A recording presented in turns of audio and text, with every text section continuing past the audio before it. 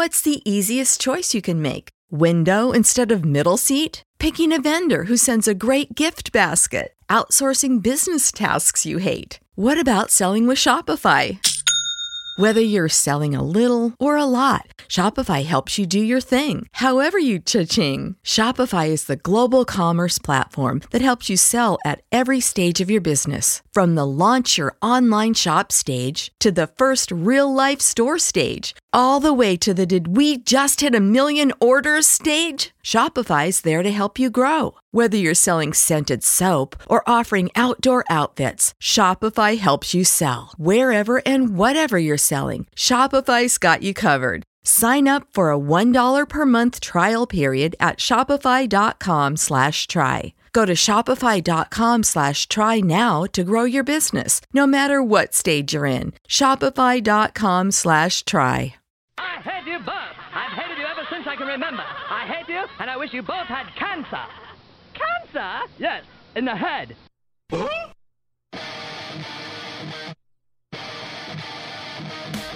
I'm as mad as hell, and I'm not going to take this anymore.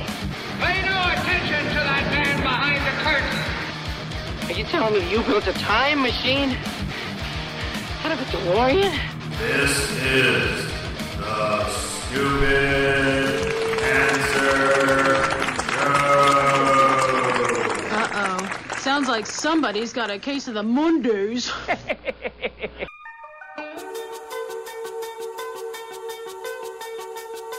Hello there, children. Hey, kids. People seem to like me because I am polite and I'm rarely late. Don't worry, I got an idea. And now, the host of the Stupid Cancer Show, Matthew Zack. Not that there's anything wrong with that. Because he has a lot of chutzpah. All right.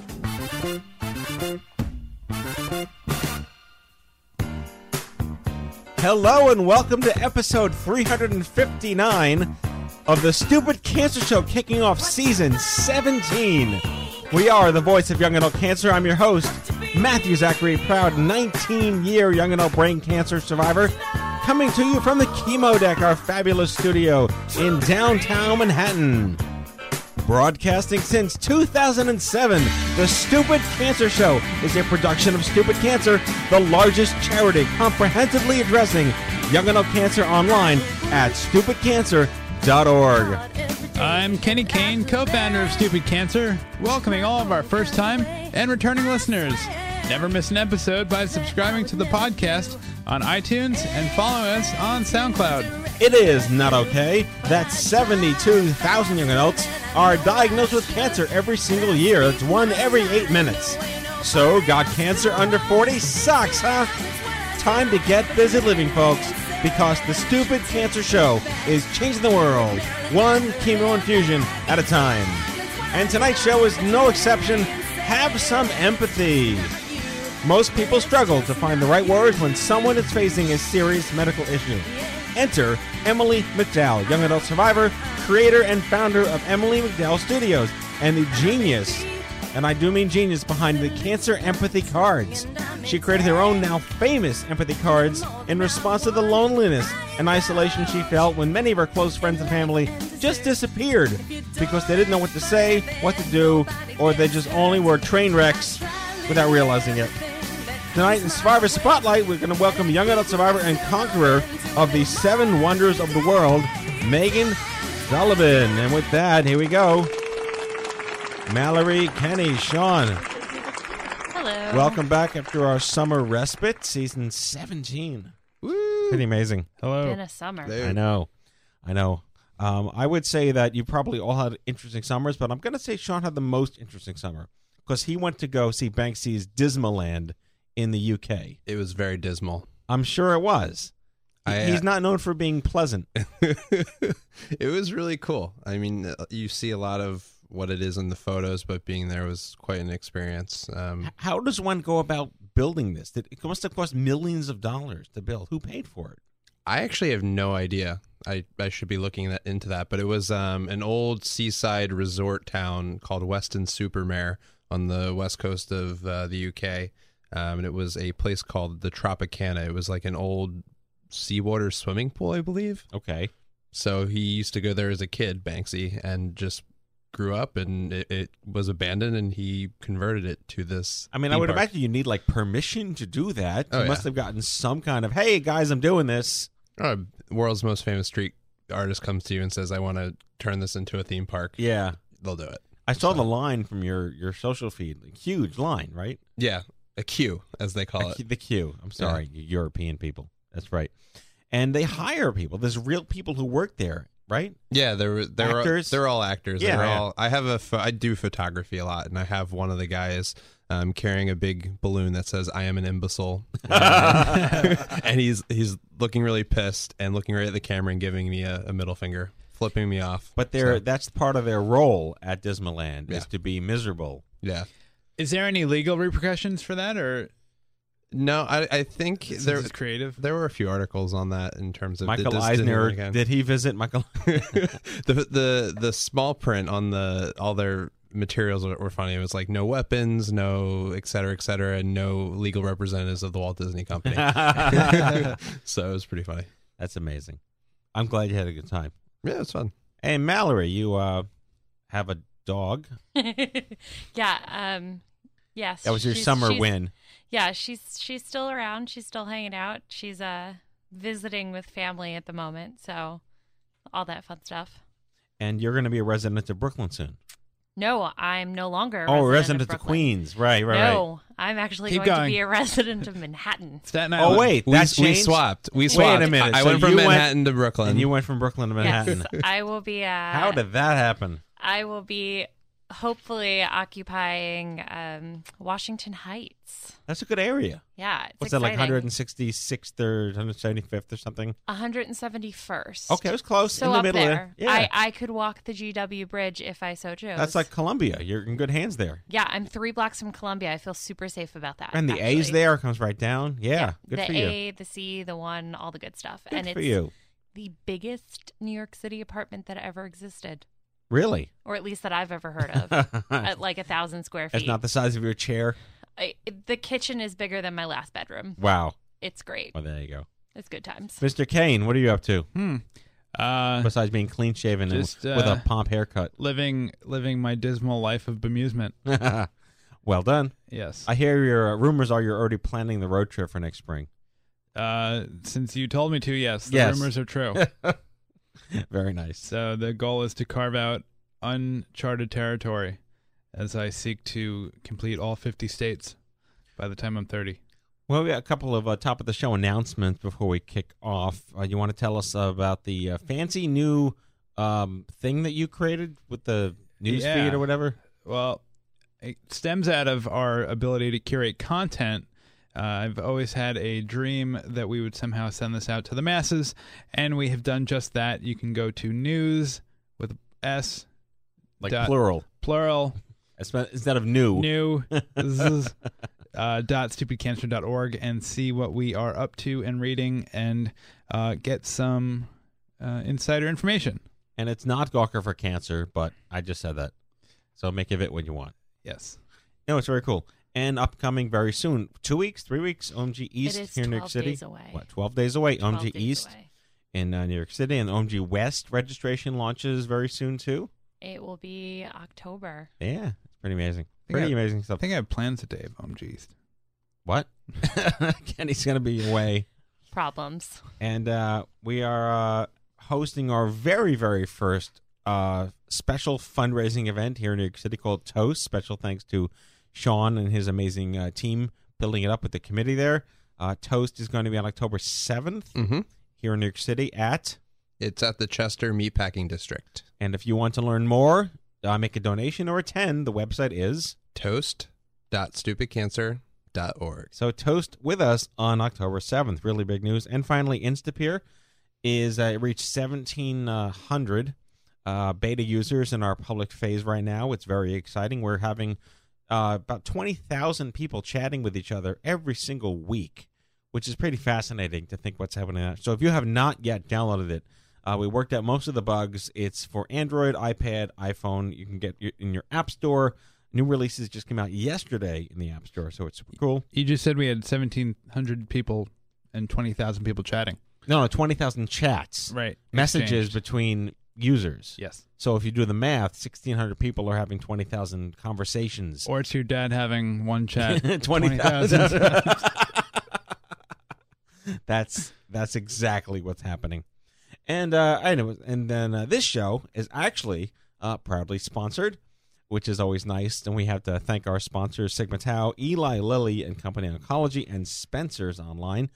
You guys are awesome. We couldn't do this without you, so thank you very much. And with that, let's kick off the show. Let's get Megan on the line. Joining us tonight in our Survivor Spotlight, Megan Sullivan's dream of seeing all 7 wonders of the world remained just that, a dream, for 3 years. But it took only one difficult month for it to become reality. Last November, Sullivan, who's 31 years old, fell while rock climbing in Yosemite National Park. And soon after, she got hit by a car while riding in a Vespa and then got skin cancer. I'm going to stay away from her. All in the same month. Anyway, please welcome to the Stupid Cancer Show, Megan Sullivan. Megan. I guess I'm glad that you're 3,000 miles away after having all that bad luck. But it sounds like your luck's turned around. Exactly. Well, we're really excited to have you on the show. The minute I saw your story hit the social universe, I was really inspired. Because I would never be caught rock climbing or near a Vespa, for that matter. So I really admire people who take those risks and really live. So before we get to your story, have you always been sort of adventure-seeking? Was that sort of in your DNA? Yes and no. I think it's been more recent in the last 4 or 5 years. I got out of a relationship, kind of a long-term relationship, and I think it was one of those things where you kind of go to the extreme a little bit, and that's where I got really into rock climbing. So I kind of escaped to Yosemite every weekend just because I didn't really know how to date. So I'd rather not go out on a date and just go and climb rocks. So I did that for a good 4 years. I kind of wonder how that would look on eHarmony, but then again, I've been married for 10 years, so I didn't even want to know. I don't even mess with that stuff. So yeah. So I guess I have to ask: have you seen the Reese Witherspoon movie Wild? Yes, I've heard of it, and a lot of people gave me the link to that. And I still actually I think I watched a few minutes on a plane, but I fell asleep. But I do need to watch that movie. I mean, I don't want to compare apples to apples, but it's the story of a woman with a bad marriage, and she decides to just go off on her own with a giant backpack with no experience crossing the country with sandals. So yeah, exactly. It's an electric performance, though, but I couldn't help but think of that. So you really, I commend you for choosing. We use the expression "get busy living" here, but you were doing that long before you got diagnosed, but. Then you fell. Obviously, that's got to be, again, I'm not an athlete per se in any way, shape, or form, but if you're an avid rock climber and you fall, is that like an emotional thing? Yeah, I think in this case, there was a lot going on because, I mean, rock climbing, you accept the risks. You know you're going to fall, especially aid climbing, but usually it's pretty safe. And what happened in this climb is I had been training for the climbing El Cap in Yosemite Valley for about 3 years. It was kind of that goal. It's very similar to training for a marathon, really. And I got to a point where I was kind of testing my luck a little too far because I had I ran out the route, meaning that I placed very minimal gear. And I got to a certain point where I knew I was falling, didn't think it was going to be a big deal because a piece of gear should have caught me about 2 or 3 feet later. And then, of course, that piece flew on me. And then I had run out the route so far that I ended up falling about 50 feet. Oh, wow. And that's not normal. And yeah. A lot of people actually don't survive falls like that. And it was just, I was very thankful that I didn't hit any ledge. It was a clean fall.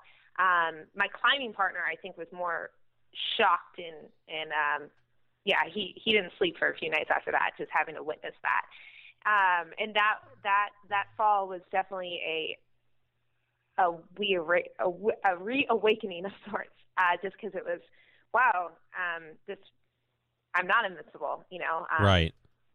this could have gotten really bad, but luckily it didn't. So I see I see a nonprofit forming here of people laying mattresses down at the bottom of cliffs as a gesture of good faith. Yeah, I mean, at this point I was 2,000 feet up, so right. I mean, I don't think a mattress would have helped. Well, it was a nice thought. I'm trying to be, it's really care. Creative. It was a creative thought. I like it. So you come from the agency world, right? That's your background? Mm-hmm. And how long you been doing that for? So I've been with an advertising agency for about over 4 years now, actually. My background is film production. I went to film school and then got this opportunity to be in a production company within an advertising agency. So kind of a dream job. Yeah, it's cool. Yeah. So let's get to the nuts and bolts here. You fell, you got hit by a car, and then while recovering from that car, how was your skin cancer detected? Well, so this was another thing that happened to me was I tore my knee a year ago, and so I had knee surgery. And I got to a point where I had met my medical deductible, and I thought, I just need to get any kind of anything done while I don't have to pay for it because I met my deductible. So I was like, what do I need to do? And I was like, everyone always talks about getting their skin checked. I should probably do that since I go outside a lot. I'm not a tanner or anything like that. I know I go outside and climb and all that kind of fun stuff. So it was one of those, let me write a list of everything medically wrong that could actually be possibly wrong with me, and I should get that checked out. Just run out the clock and see how many doctors you can see, like speed doctor dating. Yes, exactly. So then I made the appointment, but it was 3 months prior because sometimes it's pretty hard to get into dermatologists. And so it was one of those things where it just happened this appointment came during, what was it? I fell off the rock. A week later, I got hit by a car. And then my appointment the appointments I scheduled 3 months ago came along, and I was like, well, I'm getting pretty used to the ER right now, so a doctor's appointment is just right up my alley. Right. So the best part was actually going in, and then they do the full, skin check, and you should have seen my skin at this point. I mean, it looked like I fell 50 feet and got hit by a car. So my dermatologist was kind of like, "Are you sure you're okay? Right. Is everything going okay in your life?" I'm like, "Yeah." And then it just by chance, I had this mark at the top of my forehead, and I didn't really think anything of it. To be honest, I thought it was a pimple that went wrong, and it was just taking a really long time to heal. It was just this red mark, and she didn't even catch it. And it wasn't until the end, for pure vanity's sake, that I asked for some kind of cream that might be able to clean it up. And she, took a look at it again, and asked how long it had been there. And before I know it, I was thinking, I guess it's been 6 months since it's been there. And she did a biopsy right then. And the funny thing about that was, because I didn't think it was going to be anything. So, but the biopsy, I had to shoot on Monday for the Mockingjay premiere, so I had to be on the red carpet, and all I kept thinking was that I was going to have this massive bandage on my forehead while I had to ask people these interview questions.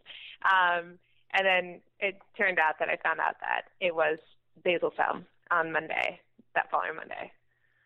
Well, we do a lot of shows on cancer, and we talk about melanoma and skin cancer and basal cell carcinomas as gateways to difficult, more invasive diagnoses.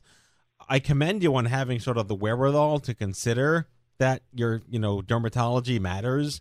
We especially for quantifying that you don't tan. I mean, I feel like there's almost a guilt there that people have to say, but I don't tan. But there are so many laws out there that are now banning minors from tanning because that's all they do, and they're getting they're not even getting the skin cancer; it's jumping right to melanoma. So, props to you for having that. But again, the dermatologists have another level of conversation going on now about how do you take this seriously. With skin cancer being the number one cancer in the world, it just doesn't have the same level of invasiveness that melanoma or like thyroid cancer or things that would have. But what was your reaction immediately following that? Immediately, I was pretty much in shock because again, it was a situation where I was on set, so I was at work, and I was just having to go down to hair and makeup in like 15 minutes, and I get this call. And again, you get the call and you think, wait, what? Like, you think it's just going to be like, oh, okay, we got your results, everything's cool. And then, it was it is cancer. We need to schedule an appointment immediately to get it surgically removed. And it's that, wait, what? Right. No, like, this doesn't happen to me. Like, what? And so I was in shock. And then, luckily my stepfather is an oncologist up in Seattle. And so immediately I called him, but he wasn't available until about earlier that afternoon, and this was in the morning. So I didn't know how serious it was. And, obviously I wanted to talk to him so that he could talk to them and all that fun stuff. So yeah, it was. And then I think leading just all the prior events that had happened to me the last 2 weeks, it finally was like the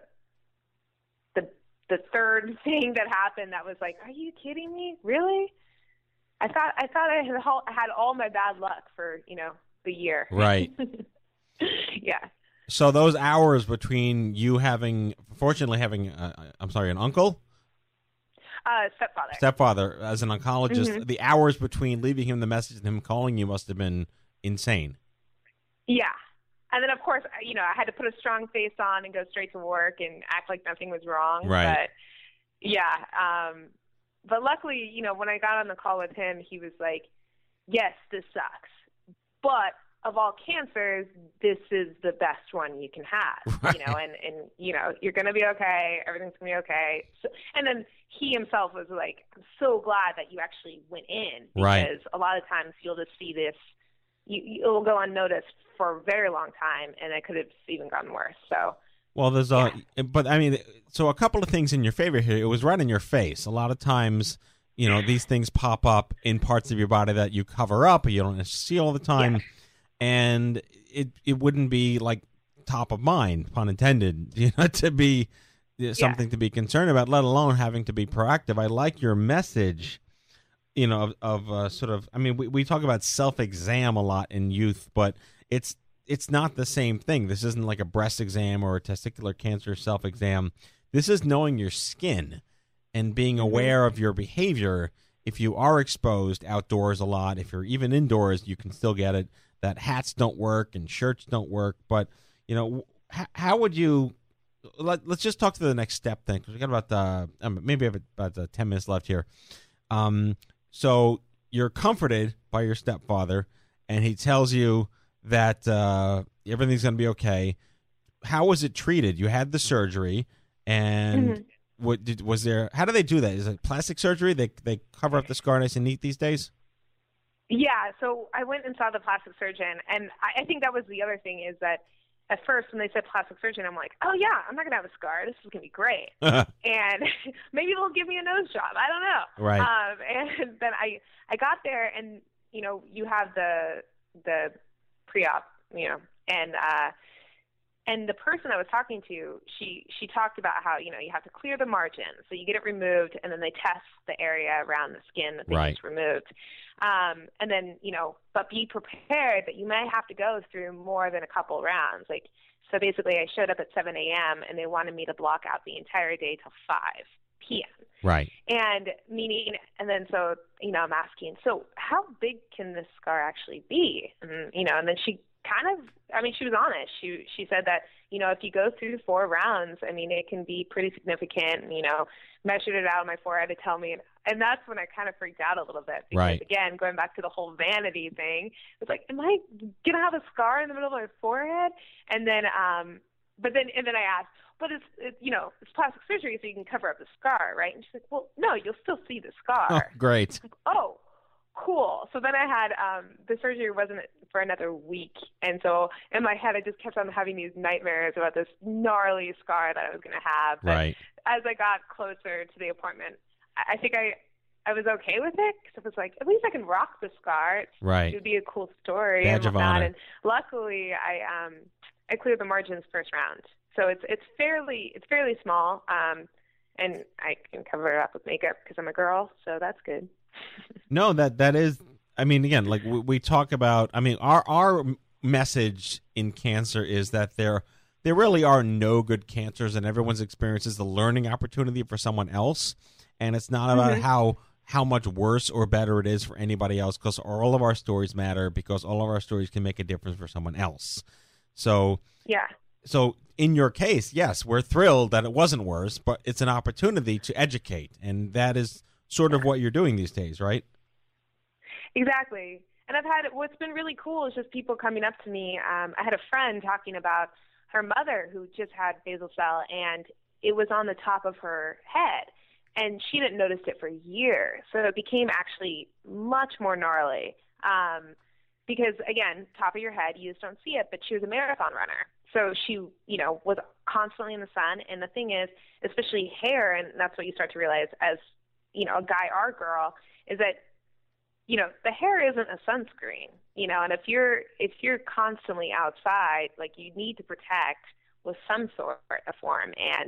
And she thought that my story was really cool because even though, the dermatologist said I'm pretty young to have this type of skin cancer, but at the same time, I think it was a good reality check because I am protecting myself like crazy now when I go out into the sun because it's not worth it, And that was the same thing when my friend's mom had the surgery and realized how big it became. It's all about preventative care and then also going in and getting your skin checked once a year because it is one of those things that you'll kind of put off. And I'm guilty of it too. The only reason I went in was because I had a zero deductible. But it was really important because it could have been a lot worse. No, and it's good. And the one thing I'll point out is one of my dear friends is the head of dermatology at New York University, and she always talks about the understanding that skin cancer is kind of like an iceberg sometimes, and you just see the top, but it can be very invasive. So kudos to you on getting in round one done. So in our 2 minutes left, where are you at these days? And I love your hashtag is live more now, clearly, and your goal to do the 7 wonders of the world.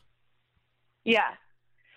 So, the 7 wonders of the world was a dream that I had, 3 years ago, and it wasn't until, after this gnarly month that I had that I realized, what better time to do this trip than now. And because it's like, I feel like you can always make excuses of why you can't do something. And I was, for the past 3 years talking about, I have a new job. I should really focus on this. I should focus on this. And instead, on a whim, it was like, life is short. This is the biggest dream I have currently in my life right now. I'm going to do it. And that was the whole 7 wonders thing. And currently, I have this whole concept of, living more now because the thing is that we really only have this one life, not to sound like a public service announcement here, but it is true. And you choose every day how you want to live that. And, I work in an agency, which can be you have definite ups, definite downs. Clients can be hard and difficult. Coworkers can be hard and difficult, but it's the way you make of your day every day. So if you come in with a bad attitude, you're going to have a bad day. But if you come in with a great attitude, you're going to have a better day. And that's the same with just an activity you want to do. My big thing is I love to go out to Yosemite every weekend. And yes, that's a lot of driving, but to me, it's worth to get out of the city and have this amazing adventure every weekend than to sit home and, watch TV or something like that. So my whole thing is live more now, every day, live life to the fullest. And how can people find you on Instagram? What's your handle? Meg the Legend. I can't think of any better way to finish this interview with at Meg the Legend. Megan Sullivan, thank you so much for joining us on the show. We look forward to having you involved in our movement. Good luck. All right. Thank you so much. Okay. Bye-bye. All right, Kenny. And now the news. Hello, I'm Kent Brockman, and this is Eye on Cancer. Just the facts, ma'am. Head on over to events.stupidcancer.org. That's events.stupidcancer.org. Sign up for meetup alerts and never miss an event again. If you'd like to learn more about hosting your own meetup, check out stupidcancer.org/meetup. We've got some events happening across this great nation. We have Urbandale, Iowa, Dedham, Iowa, Hallandale Beach, Florida, San Diego, California, Arvada, Colorado, Apple Valley, Minnesota, and Sacramento, California. That's amazing. Very impressive. No one should face cancer alone because isolation sucks. Download Instapeer for iPhone, iPad, and Android. Create your account and instantly start chatting with someone like you who's been there and walked in your shoes. Join our community of cancer patients, survivors, and caregivers now. Instapeer.org. We launch a newsfeed weekly email on our site, news.stupidcancer.org. Check out what we're reading 24/7 and don't miss a beat. Subscribe at news, plural, .stupidcancer.org. Cancer is expensive. Check out cancermademebroke.com. That's cancermademebroke.com. Our national partnership with Give Forward, the #1 platform to start a medical fundraiser. You didn't ask to get sick, and your community wants to help you. Again, cancermademebroke.com to learn more and start your personal fundraiser today. Support our programs and services by heading over to stupidcancerstore.org. You'll feel great and look great in your new Stupid Cancer gear. That's stupidcancerstore.org. Be proud, wear Stupid Cancer. And that is your Stupid Cancer News. All right, this is exciting. Our main segment here. Emily McDowell joining us live in studio. Writer, illustrator, CEO, and founder of an award-winning stationery and gift company, Emily McDowell Studio. She is a Hodgkin's lymphoma survivor, and this May launched a line of empathy cards, which is taking the world by storm. I am so thrilled to welcome here, staring her in the eyes, in the face, right here, live in the Stupid Cancer Studio, Emily McDowell. Hello. Hello. Oh, my goodness. It's like a celebrity sighting here at Stupid Cancer headquarters. I'm thrilled that you were able to be here in New York and join us live in studio. We love our in-studio guests. Well, thank you so much for having me. No, you're a big deal. Oh, it's weird. I know, it is weird. Get used to it. You did something, it worked. They say that success is the one mistake that went right. So all you had to do was get cancer, and look at that. Right, yeah, totally. Yeah. So let's start with that. I mean, Hodgkin's lymphoma, there is no good cancers, and I'm sure you heard that too. No, there is no good cancer, but I did hear that a lot. That was a thing. Like, so talk us through, what was your life like beforehand? What were you doing? We were talking before the show. You're in the agency world. I was. This was actually pre-agency world. Oh, okay. I was 24, and I was actually working in San Francisco at a startup called the Industry Standard, which was a weekly magazine that was around from, I want to say, 96 to 2000. And I was diagnosed in 2000. And at the time, I was working a lot and had this great, it was this sort of internet economy bubble the first time in I remember San those Francisco. days, So yes. it was really, like, to this day, the most amazing job I've ever had. And I own a company now, you know? Like, Yeah. so that was a really good job. Yes. I was traveling a lot, working a lot, had a totally misguided idea of what having a job was like, because I got lots of, tons of free sushi and an unlimited expense I had account ski trips too back then. Oh, too. totally. Yeah, I had an Amex that I didn't even see the bill. I know. You know, like, what was that? Those were good days. It was great. I missed that. I'd basically been feeling like crap for 2 years, and I'd been going to the doctor. And I went to various doctors, and nobody really could pinpoint what was wrong. And people kept saying, "Oh, maybe you have chronic fatigue, or you have fibromyalgia, or you have, maybe Lyme disease," was another sort of thing. And right. I got a couple of prescriptions for, like, Vicodin. I mean, it was just sort of generalized, like, "Oh yeah, you eventually." And I even had a doctor say at one point, like, eventually something will probably come to light, and we just don't. Famous last words. We just don't know what it is, right. And I was like, all right, well, cool. I'm just going to go back to work now, because I guess I have stuff to do, and I can't really just keep going to doctors who don't know what they're doing. Mm-hmm. So this is this comedy of errors for how many months? Oh, it was like 2 years. Oh, 2 years. This wow. was really wow. starting right. Maybe within the 6 months after I graduated college. Right. And then. It's sort of a weird, long story. I presented with a bunch of symptoms that are really atypical for Hodgkin's, and I didn't have any of the symptoms that are normal. Like dancing. Totally. Like spontaneous euphoria. dancing. Yeah, no, it was... It was like I had this... It was... I was actually ended up being admitted to the hospital because I had this this skin rash on my legs that turned into this crazy infection. And they thought at first that I had some sort of like Ebola-like communicable disease. I was in isolation. That's the best misdiagnosis Oh my ever, God, by the it was way. the best. Yes. It was. It really was the good cancer after Yeah, that. yeah. So I was anything better than Ebola, right? I know that should be one of your cards. Thank God it wasn't Ebola. Right. So yeah, it was. I ended up being.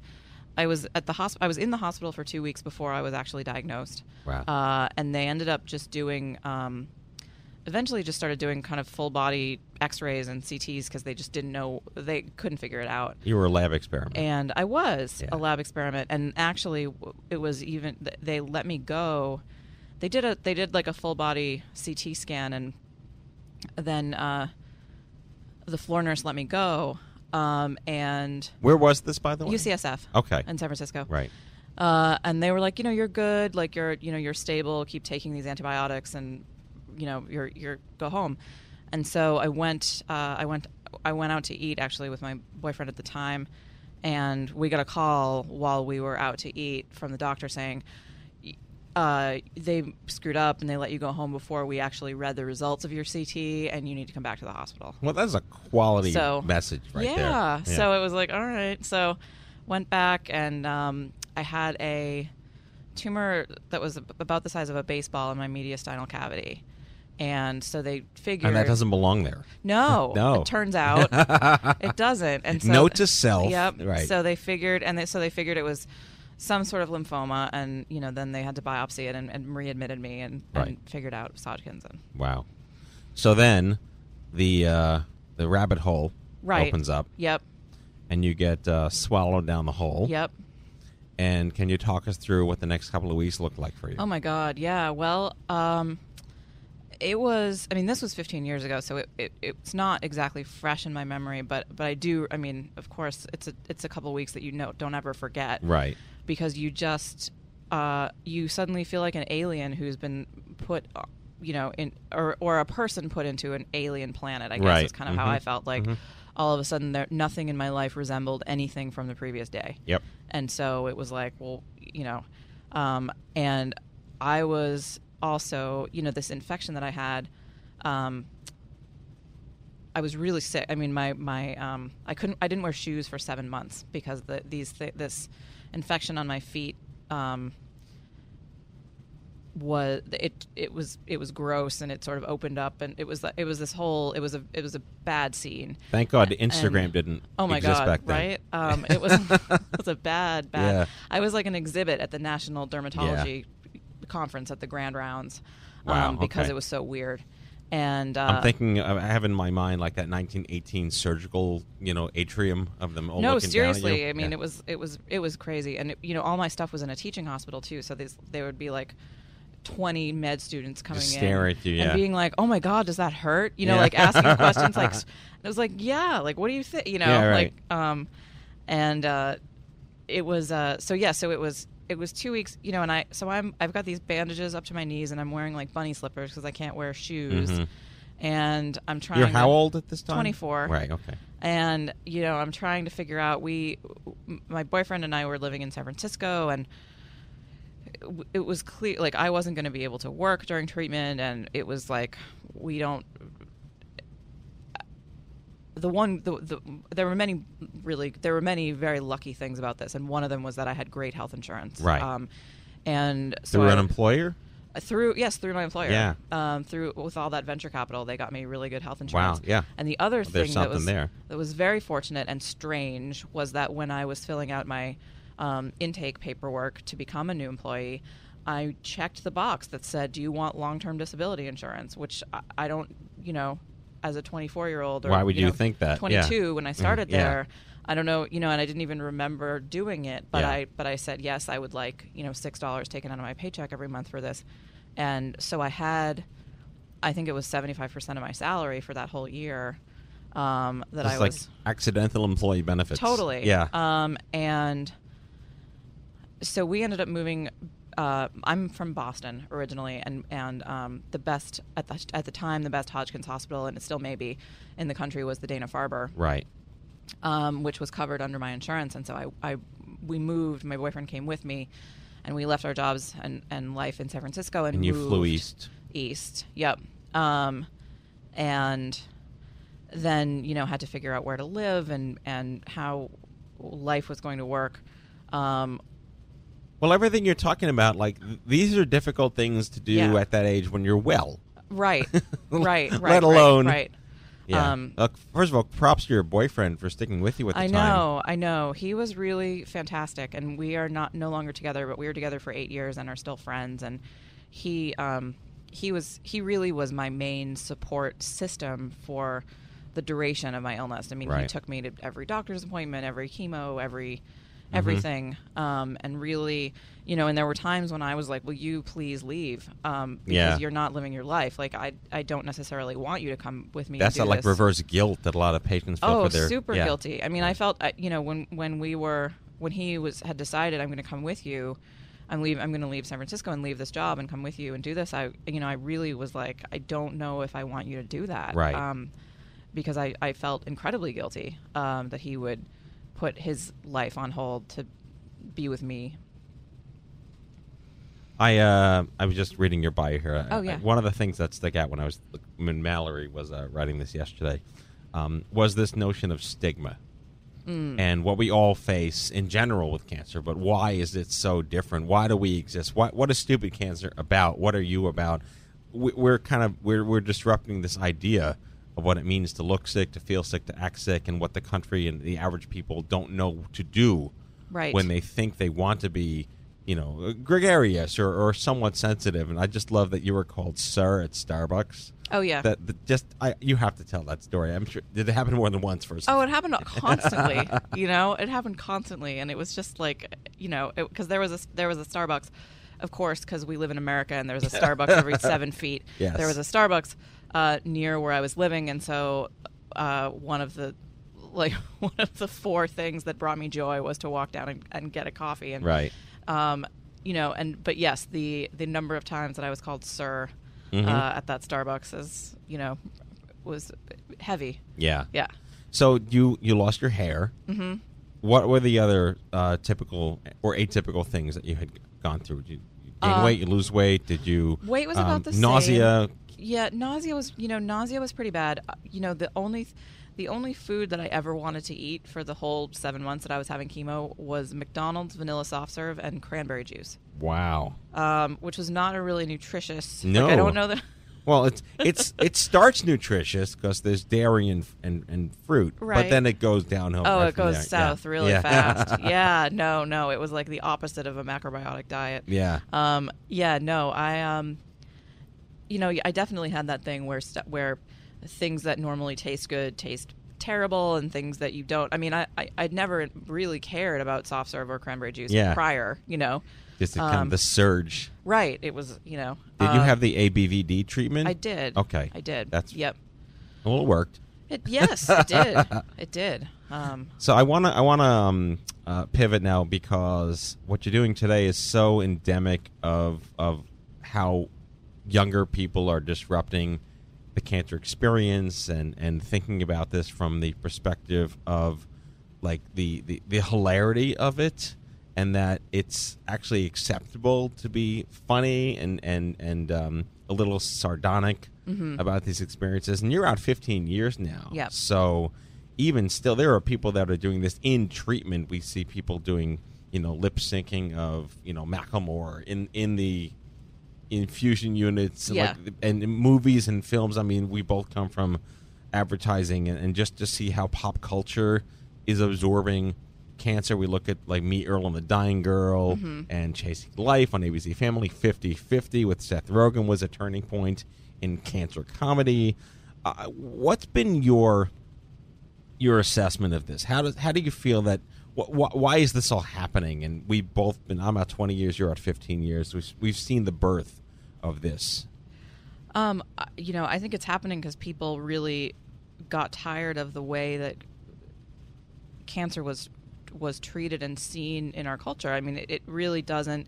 When I was sick, there was no Stupid Cancer. There were no organizations for young people. There was nothing that I felt like I could relate to at all. I mean, I remember going to a couple of wellness community meetings and being the only person there under 60 and just coming out of there feeling worse than I'd felt going Right. in. Mhm. And I really, and when and after my treatment was over and when I went into remission, my attitude at the time was, I just want to put this behind me, and I don't necessarily want to incorporate cancer survivorship into my public identity. I don't really because it was kind of a thing that my personal experience with it was that it made 99% of other people very uncomfortable. Yes.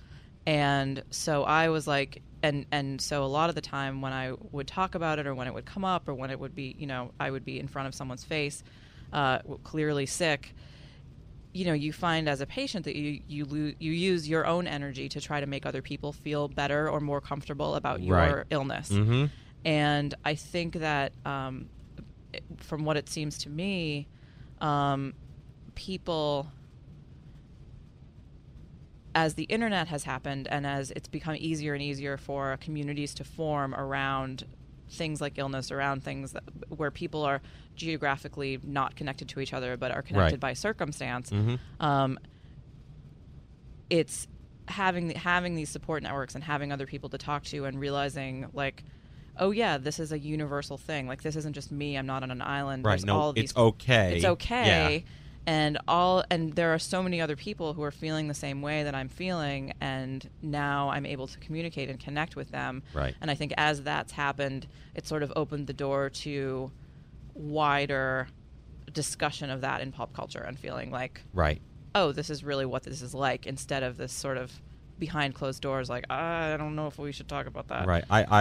I was diagnosed in the 90s, in 95, 96, and I hung my head in shame. I didn't talk to anybody for years about this, and it wasn't until I was able to start playing piano again, which was my career at the time before I was diagnosed, that I felt okay coming out of that closet. And even in doing that, it made people even more uncomfortable. Granted, it was around the time, 2000, 2002, 3, 4, where this wasn't a discussable thing. It was still almost the Whisperers campaign from thousands of years ago. And I just look to how far we've come in 2015 here, where there's a podcast with millions of people. There's all these cancer podcasts out there. There's all these cancer stories in pop culture, in the media. And yet we still see the dying kids commercials on television. Right. Yeah. So, but what you have chosen to do, and I want to get into, where did this idea come from? Because these are things that live in our head, the empathy card concept. We all think these. There's all these funny cancer top 10 lists of what you shouldn't say to people, and in terms of content, we live in an age of content now. So everyone's content is public. Mentioned the internet being a thing today that wasn't there 10 or 12 years ago for us. What was the moment where you realized that you didn't necessarily have to be quiet about this? I mean, it's perfectly acceptable that people want to put this behind them, but now you're wearing it on your sleeve. Right.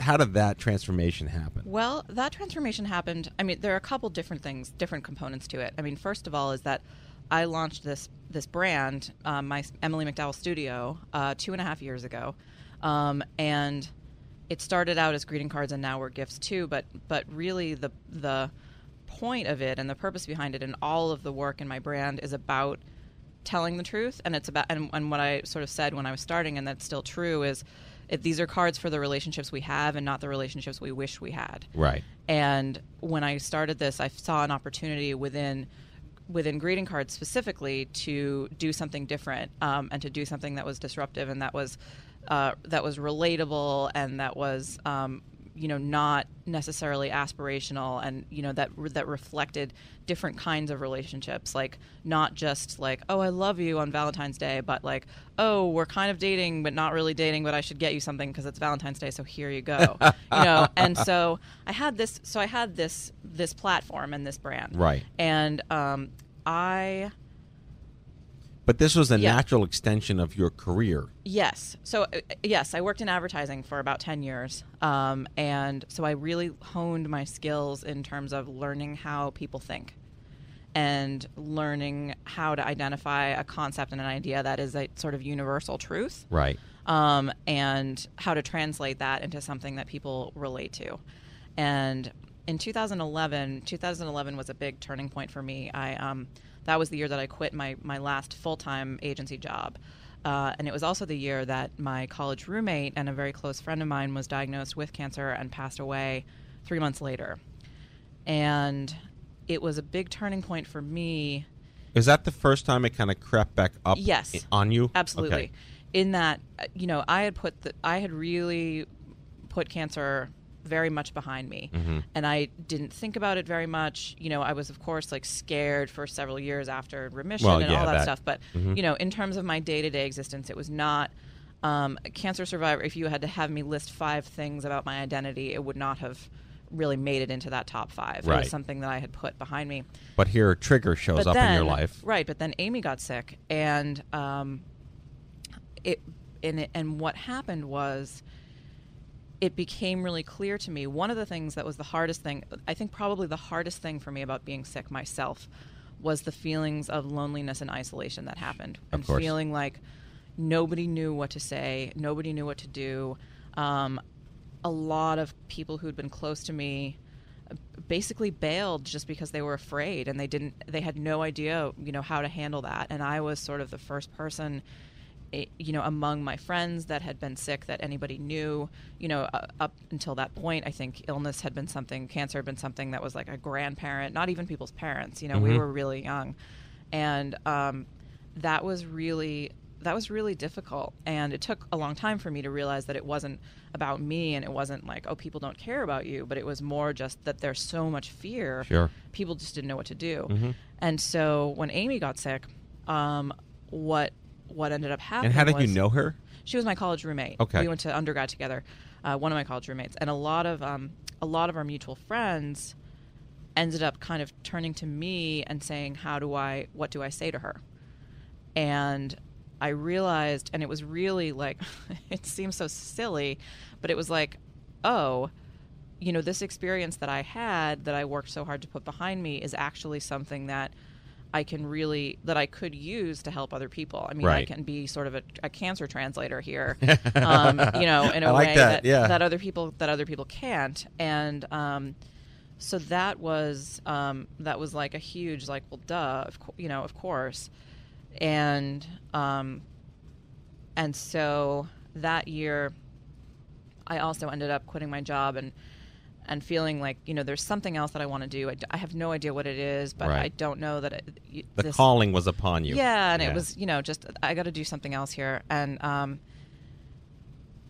I ended up starting this. I had an Etsy store on the side, and then I ended up launching this brand in 2013 in a big way for wholesale, and based on the success of sort of a viral Valentine card. Right. And I had the empathy card idea at the time, mm-hmm. But I deliberately decided,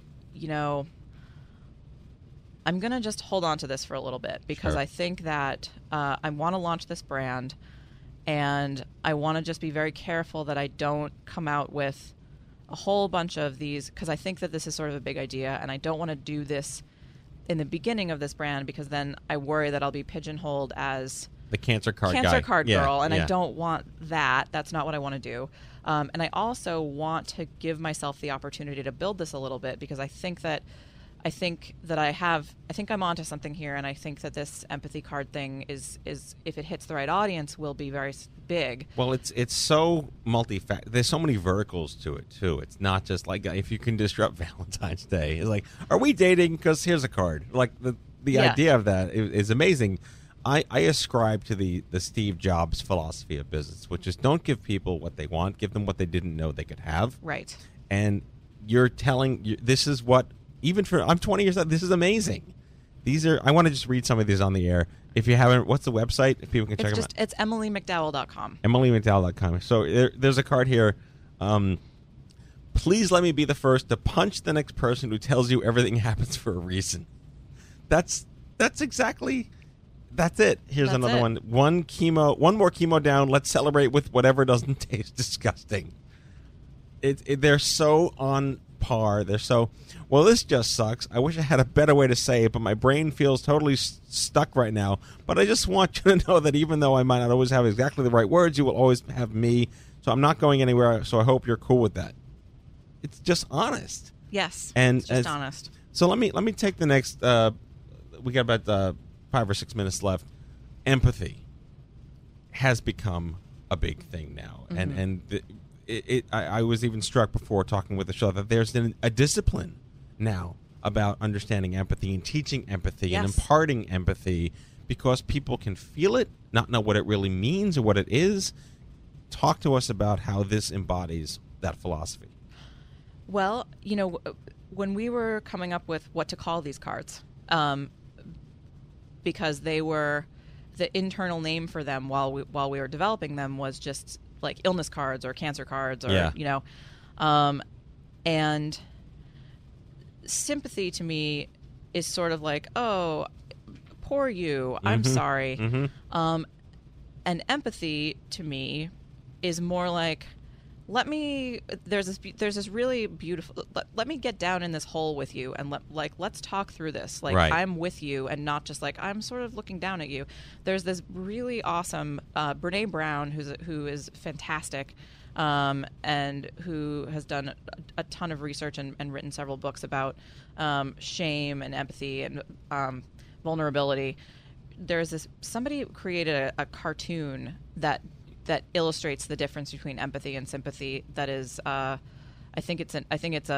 goes along with a passage from one of her books that is so great, and it's a person, or I think it's a bear down in a hole, and sympathy is like people walking by up on the ground and like peering down into the hole and being like, I'm so sorry you're in that hole. Oh, right. That must really suck for you. Yeah. Like, okay, like bye, and just walking, and then the empathy person gets a ladder and climbs down in and sits next to the person in the hole and says, I see you here in this hole, and I am with you in this experience. And right.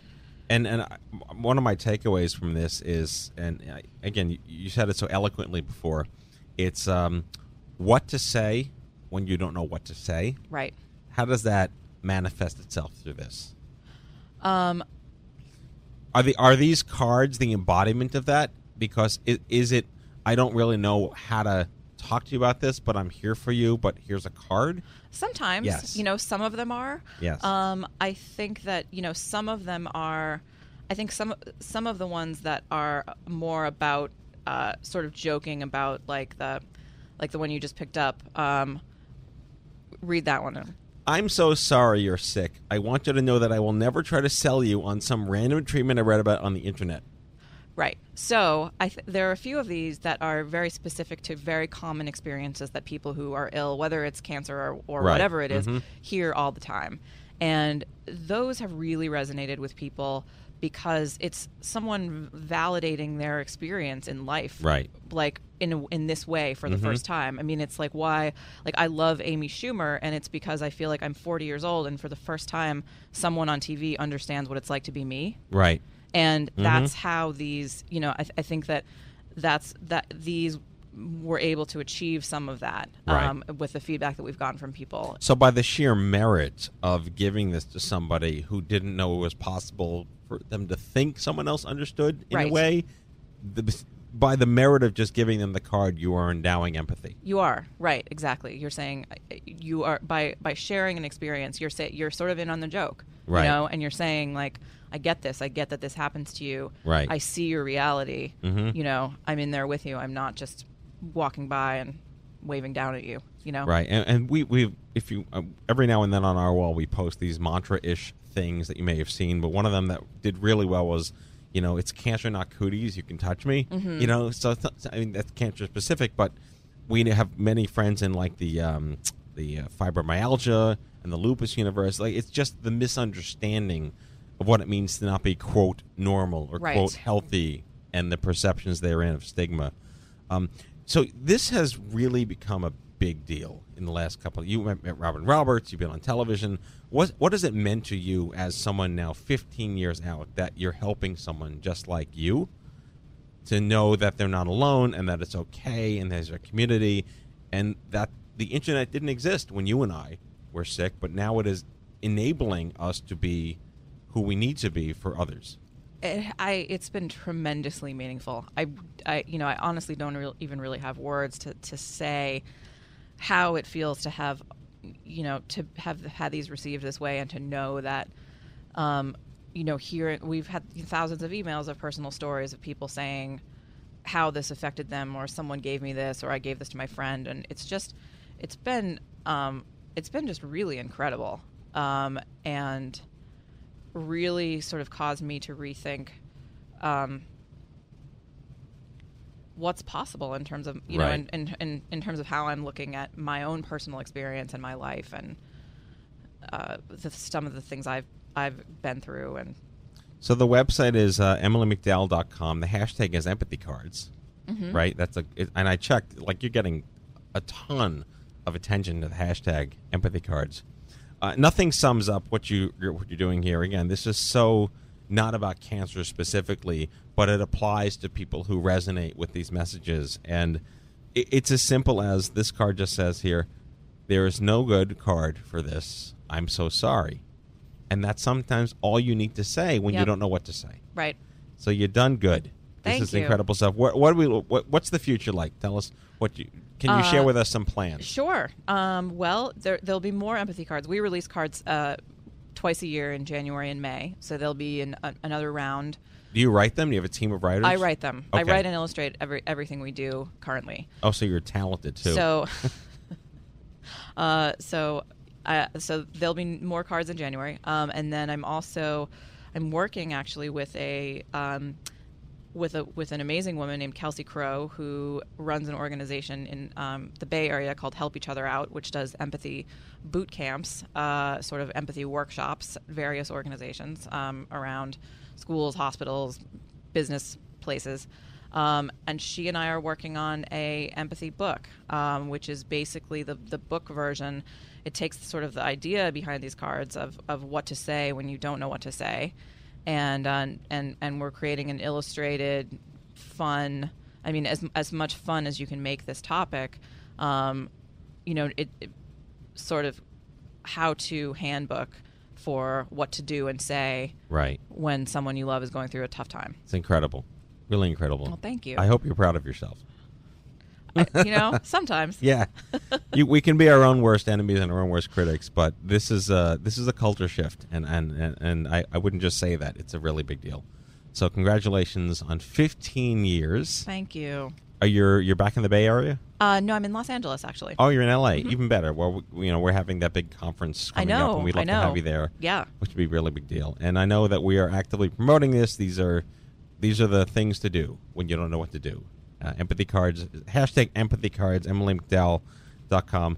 15-year Hodgkin's lymphoma survivor. Congratulations. Emily McDowell, thank you so much for coming on the show. Thank you so much for having me. This was great. This was epic.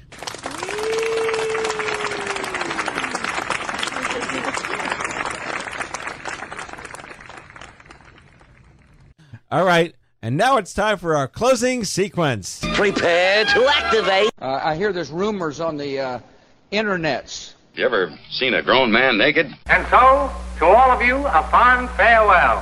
Hooray! I'm helping. You are a meathead. Oh, Magoo, you've done it again. That was so terrible, I think you gave me cancer. Okay, folks, that's our show. The 359th episode of The Stupid Cancer Show.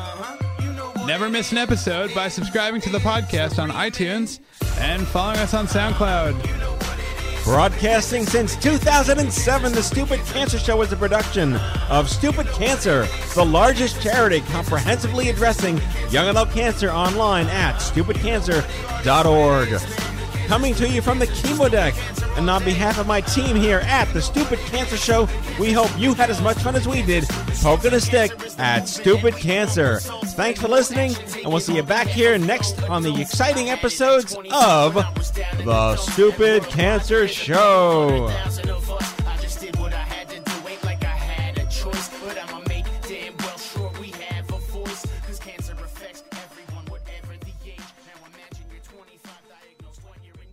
Step into the world of power, loyalty, and luck. I'm gonna make him an offer he can't refuse. With family, cannolis, and spins mean everything. Now, you wanna get mixed up in the family business. Introducing The Godfather at ChumbaCasino.com. Test your luck in the shadowy world of The Godfather slot. Someday, I will call upon you to do a service for me. Play The Godfather, now at ChumbaCasino.com. Welcome to the family. VGW Group. No purchase necessary. Void where prohibited by law. See terms and conditions. 18+.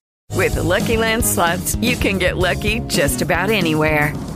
This is your captain speaking. We've got clear runway and the weather's fine, but we're just going to circle up here a while and get lucky. No, nothing like that. It's just these cash prizes add up quick. So I suggest you sit back, keep your tray table upright, and start getting lucky. Play for free at LuckyLandSlots.com. Are you feeling lucky? No purchase necessary. Void where prohibited by law. 18+ terms and conditions apply. See website for details.